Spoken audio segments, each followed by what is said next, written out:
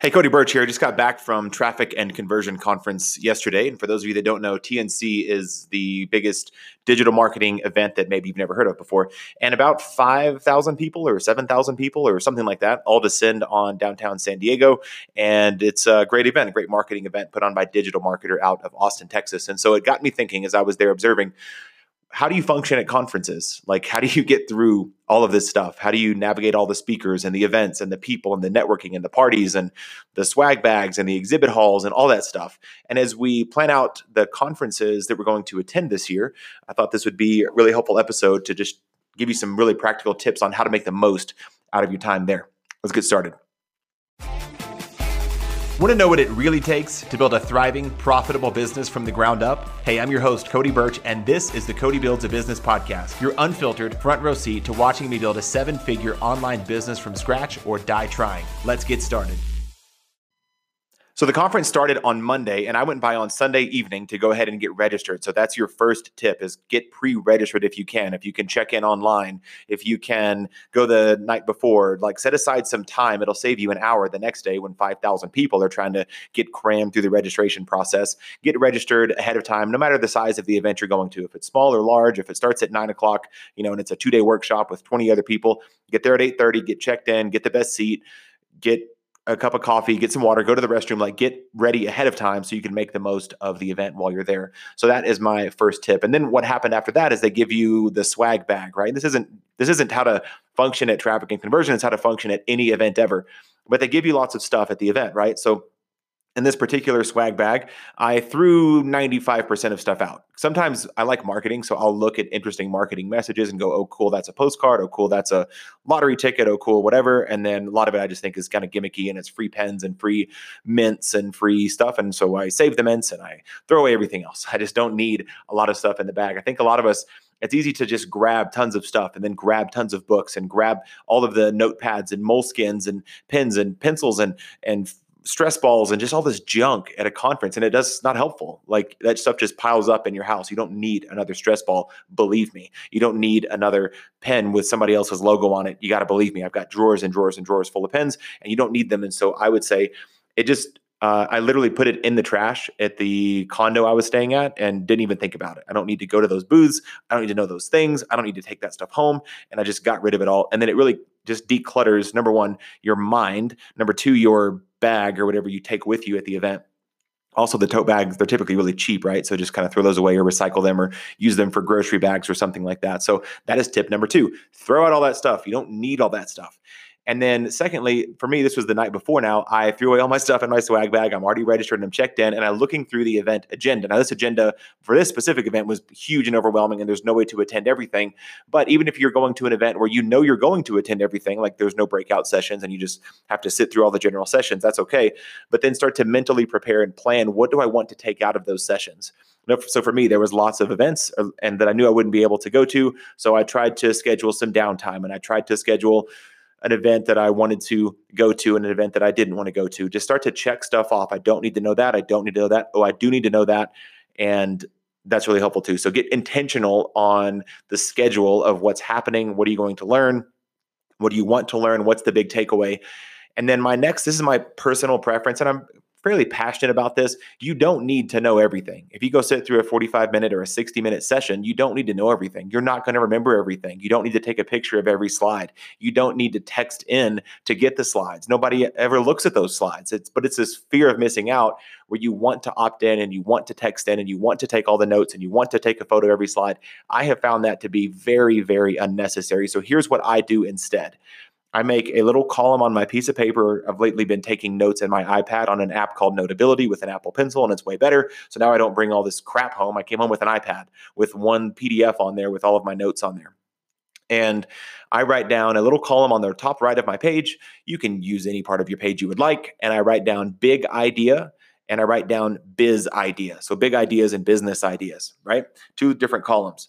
And if I catch something big, then I write that down. If it's a business idea, I write it in that column. Now, let me explain the difference. A big idea would be something like host a live event like I'm doing this June, and you can find out more at onehourfunnellive.com. You should come.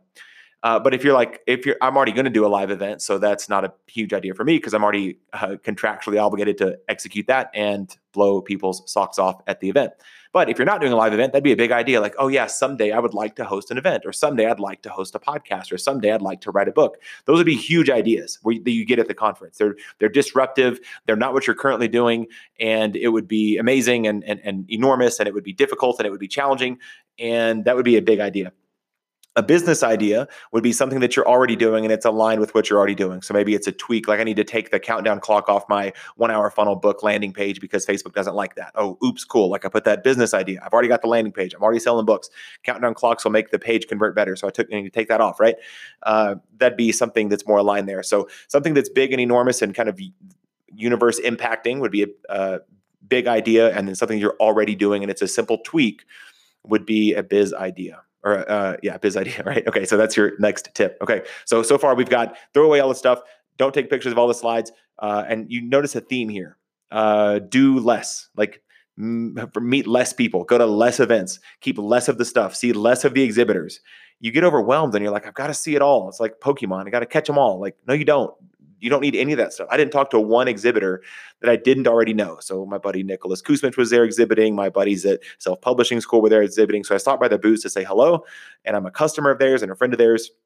But I wasn't ever wondering what other people were doing there and selling there. So that is like my big takeaway. If you just stop this episode now, that's my big tip and trick for going to any event is do less, go to less stuff, meet less people, take as little stuff as possible. So a little quick anecdote. This was a 3-day event. I actually had to leave on day 3. So for me, it was a 2-day event. Day 1, I took my big briefcase. I thought I might need my laptop. I might need my charger. I might need a bunch of snacks and beef jerky and almonds and stuff like that, right? So I took my big backpack. Well, that's heavy and cumbersome, and it was a burden. And then in sessions, I had to slide under the chair, and then it's just too much. My shoulder was tired. I wasn't staying at the venue where the hotel, or I was staying at the hotel that was attached to the venue. I was staying at a condo like a half mile away. So I would Uber or sometimes walk if the weather was nice.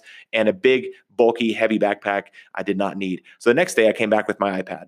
And I had this little, I don't know how to explain this, little tiny, super tiny, slim, like briefcase sleeve thing. And it was my iPad and it was my Apple Pencil. And it was, I don't keep business cards. I don't carry business cards.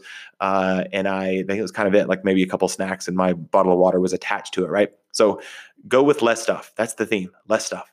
And then take as few notes as possible. I went to a session and the guy started talking and I started to write it down because that's what you do when you're feverishly wanting to learn everything, afraid you're going to miss something.